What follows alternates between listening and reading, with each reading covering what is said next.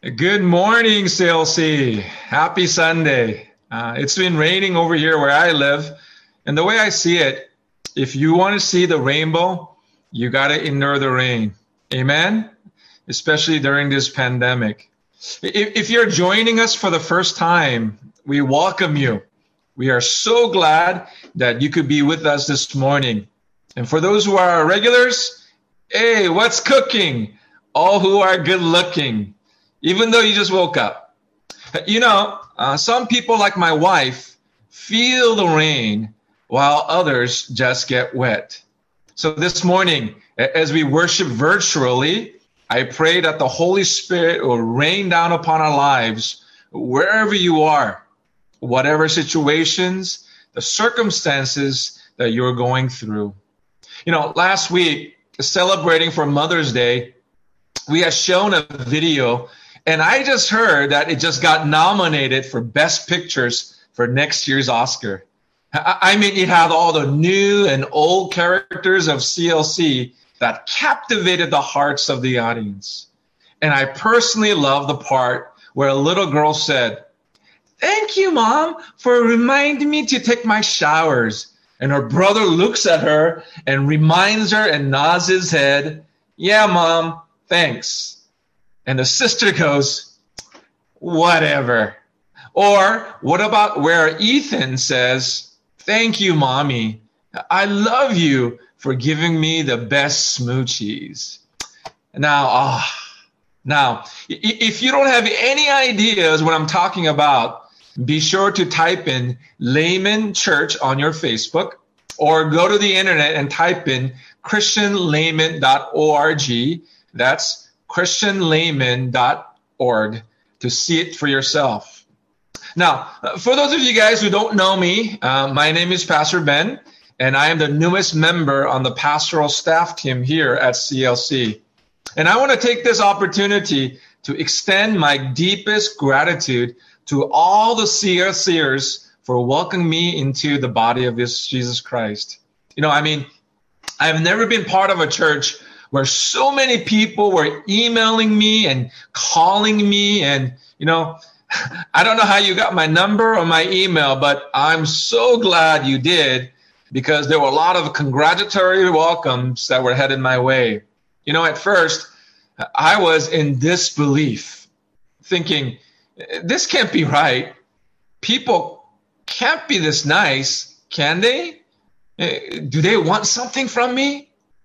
But being on board for just 2 weeks, being connected to a home group, I sensed that the body of Jesus Christ, this body of Jesus Christ is very special. And it seems all of you are really, really trying to live out your faith. And now, since we're on the topic of living out our faith, isn't this the central message of James? James is concerned about our faith producing no fruit, so that he reminds us that faith without actions is dead. Or, I put it, faith plus nothing equals nothing. Now, James writes to encourage his readers to live constantly with what they have learned in Christ. He wants his readers to be mature in their faith in Christ by living what they say and what they believe. But we all know that this can be very challenging. This week in our staff meeting, Pastor Andrew shared with us this thought. He said, "Doesn't our lives seem so blurry as our days bleeds into the next without any distinctions or any boundaries? We wake up, we eat, we cook our meals and stay home to go to work. Our lives have been so much revolved around our homes that we even exercise in our homes, take virtual vacations from our homes. And I even read an article where people are now learning how to change their engine oils from their homes because a lot of their neighborhood shops are closed." Now, what am I leading, or what is all this leading up to? Well, if we're not careful, being stuck at home, not being able to recognize what day of the week it is, becoming procrastinators, spending way too much time on our computers or watching way too much Netflix, and can make us desensitized from our reality. Or walking around the whole day in our pajamas, or feeling anxious and worried and feeling unmotivated because we feel our lives aren't normal anymore. And with this overwhelming reality that we seem to just give up or just let go and put everything on a hold, even our spirituality. But God is not on pause. God is still working. Or what about some folks not being able to attend weekly services or gatherings? It seems that we have disconnected our spiritual plug from God's outlet. Someone once told me that it's not the sins or doing the wrong things that makes us distant from God, but it's also being unmotivated and being lazy in our spiritual walk that can make us also distant from God. You see, moving what we know from our head to our heart is merely the exercise or exercising what we believe or living out our faith. And that's why D.L. Moody once said, the Bible should be bound in shoe leather because it should be walked in it and also live it.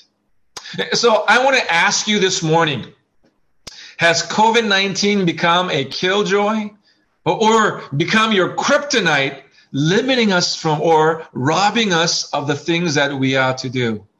No, what we love to do. Those who used to usher on Sundays, those who were on the hospitality team or the mission team or the social justice team, or what about those who taught in our Sunday school?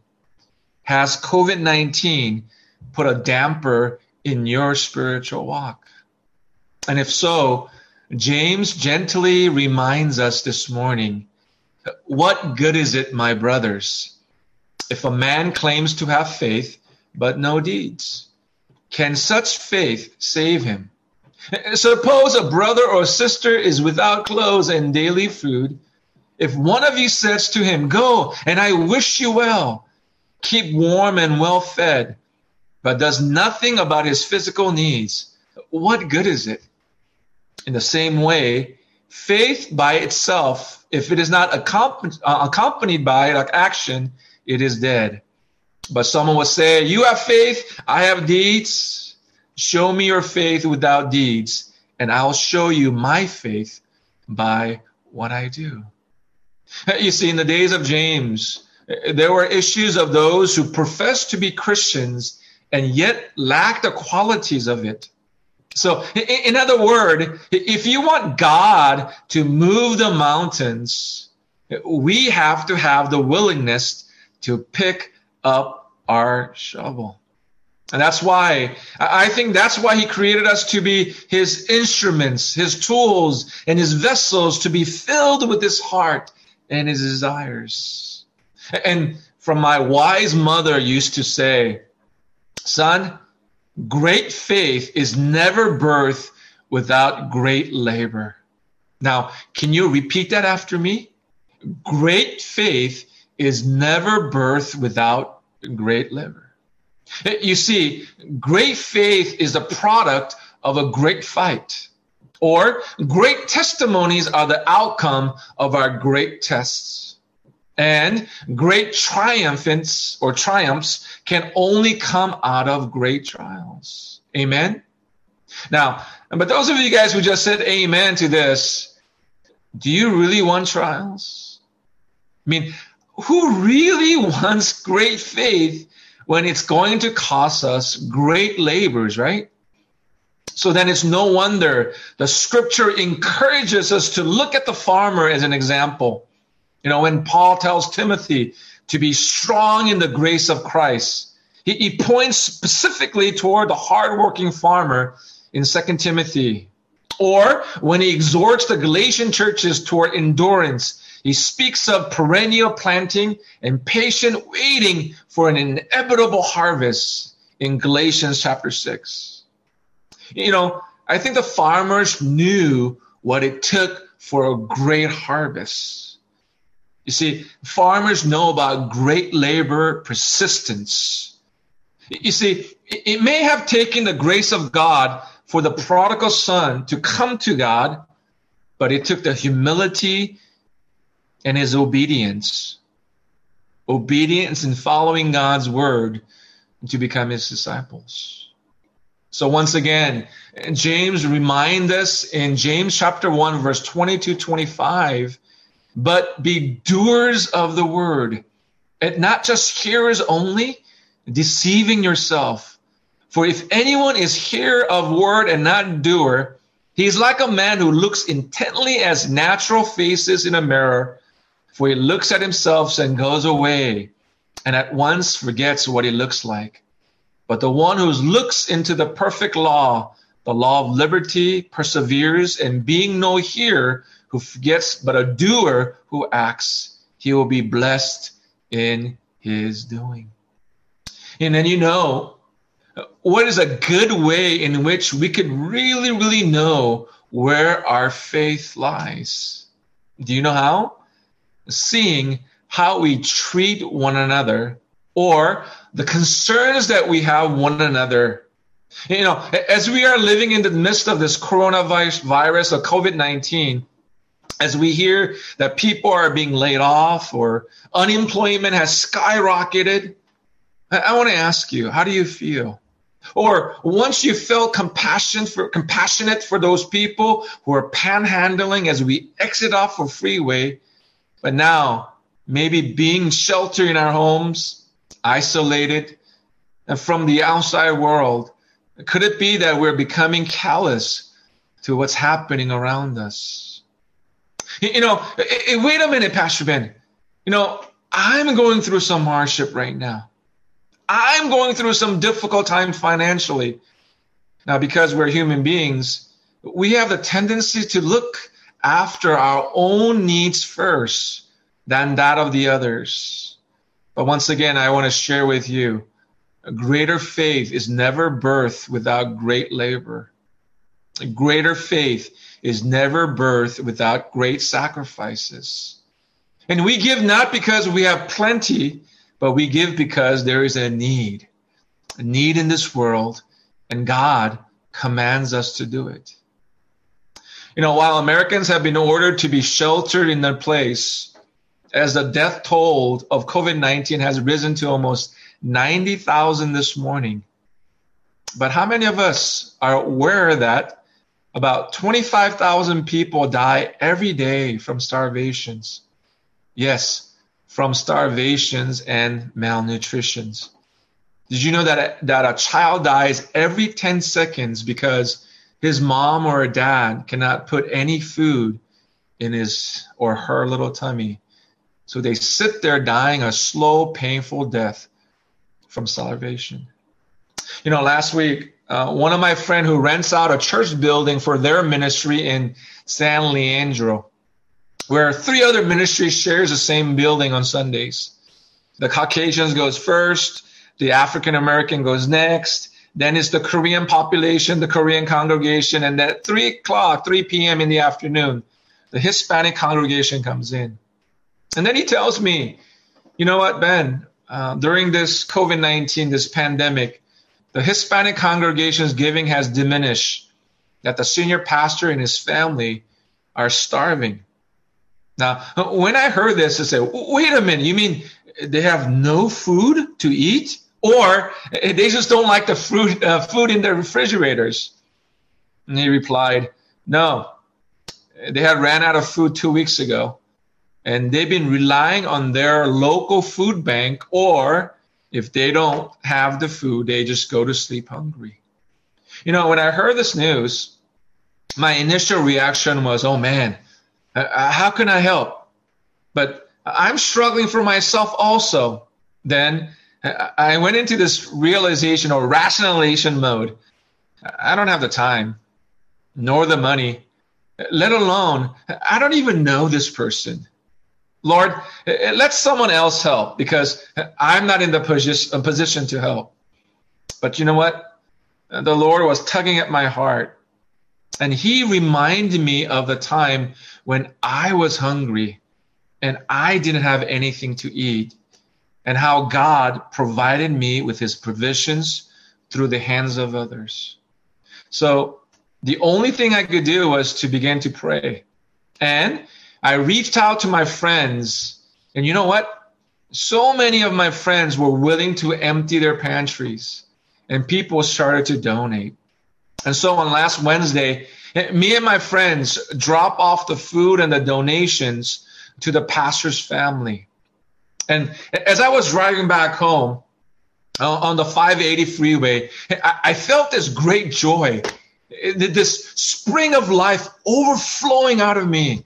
And I began to sing praises aloud. And as the onlookers that drove by probably thought that I was a little bit crazy. But you know, as people of God who's been touched by his grace, I feel we need to be a little crazy sometimes. And James is encouraging us today to touch the lives of others, especially the lives of the widows and the orphans. And so he says in James 1:27, religion that is pure and undefiled before God the Father is this, to visit the orphans and the widows in their afflictions, and to keep oneself unstained from this world. You know, but why the orphans? Why the widows? Lord, why is social justice so important to you? And why it needs to play a big part in our church culture? I began to ask, and Lord kind of gave me the answer. So would you turn with me to the book of Isaiah chapter 58, verse 1-2. Now, you know, for the remaining of the time or spending the less time, I want you to read the whole entire chapter by yourself through verse 14. But I want to introduce to you why social justice is so important to God. Look at verse 1 and 2. Cry aloud, do not hold back. Lift up your voice like a trumpet. Declare to my people their transgressions, to the house of Jacob their sins. You seek me daily and delight to know my ways, as if they were a nation that did righteousness and did not forsake the judgment of their God. They ask of me the righteous judgments. They delight to draw near to God. You see, if you look in verse 1 and 2, God is describing certain kind of people. He's describing them by saying, they are my people who try to seek me daily, and those who try to do righteousness. And if you take a closer look at verse 3, why have we fasted? You have seen not. Why we have humbled ourselves, and you take no knowledge of it. Behold, in the days of your fast, you seek your own pleasures and oppress all your workers. You see, these people even fasted on certain festivals. Sounds familiar? In other words, they were fastidious in their religious observance. You see, they fasted, they offered their sacrifices, they even went to worship services on the Sabbath. But I want you to take a closer look at their motives, because it wasn't just a burst of enthusiasm on certain days, but it says that every day they were faithfully religious, and they wanted moral and ethical ways to know of God.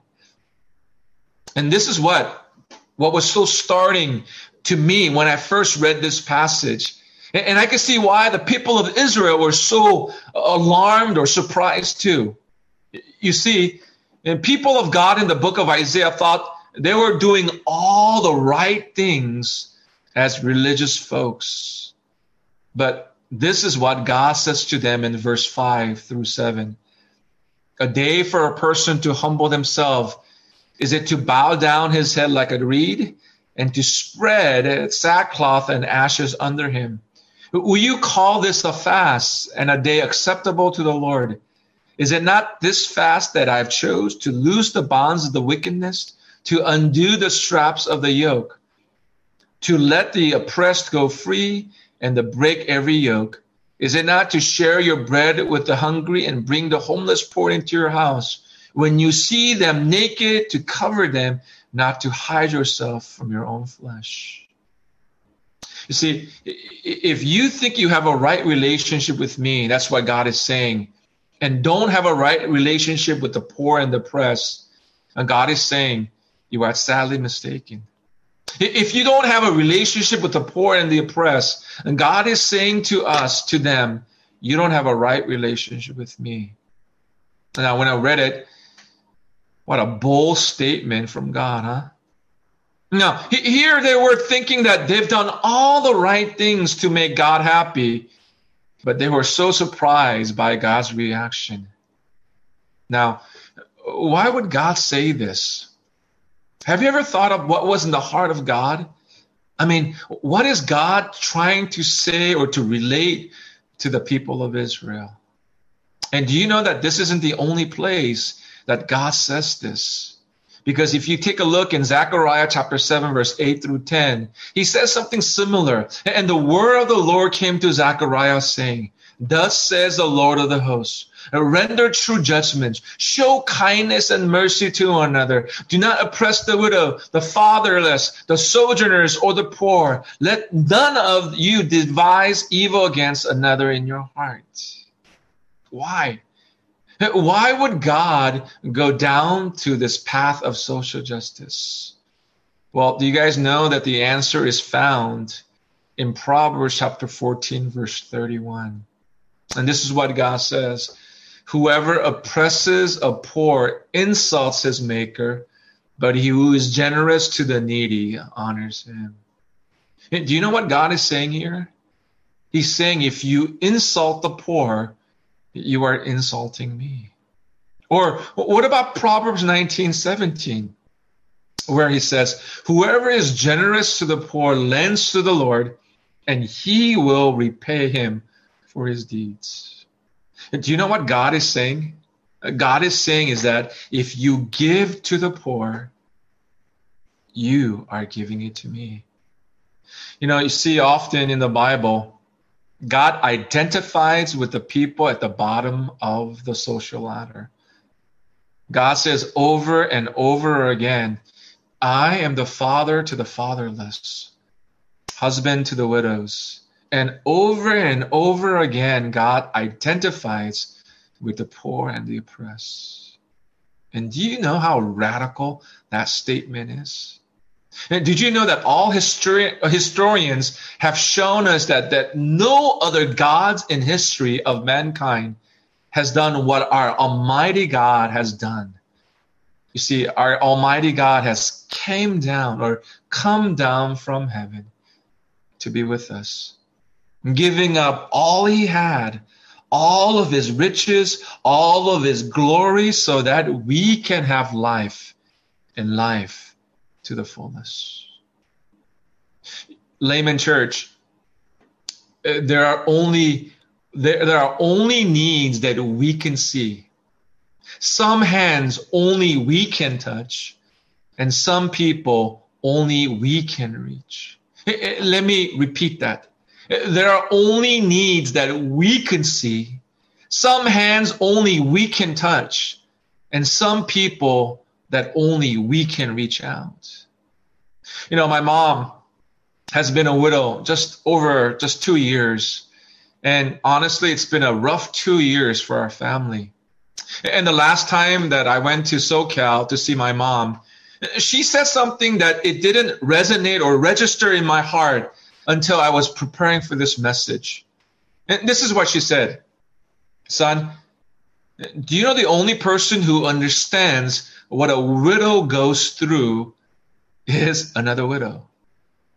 The only person who truly understands what a widow goes through is another widow.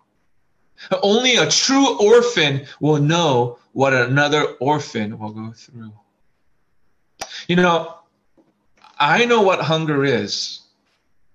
While I was a missionary in Thailand, There was a period of 2 weeks where we didn't have any food in our house, in our mission center. Now, for me and my wife, it was okay to go hungry. I mean, we fasted for longer than 2 weeks before, but I will never forget the cries of my own children, my very own son and my very own daughter, crying out for food.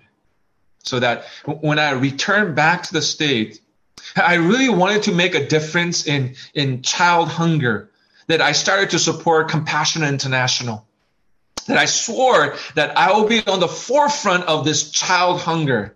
Now, being a Korean American pastor, I found out in 1952, a pastor by the name of Everett Swanson first developed a special sponsorship program for individuals, families, and churches to help support the Korean orphans for a few dollars a month. And this organization has been Christ-based, church-based, and children-based. And as I gave you the PowerPoint, this organization is called Compassion International. So when I came back from Thailand, I started to support. I became a spokesperson for Compassion International. But as the days went by, months and years, as my life became comfortable, I've neglected. I missed one pledge.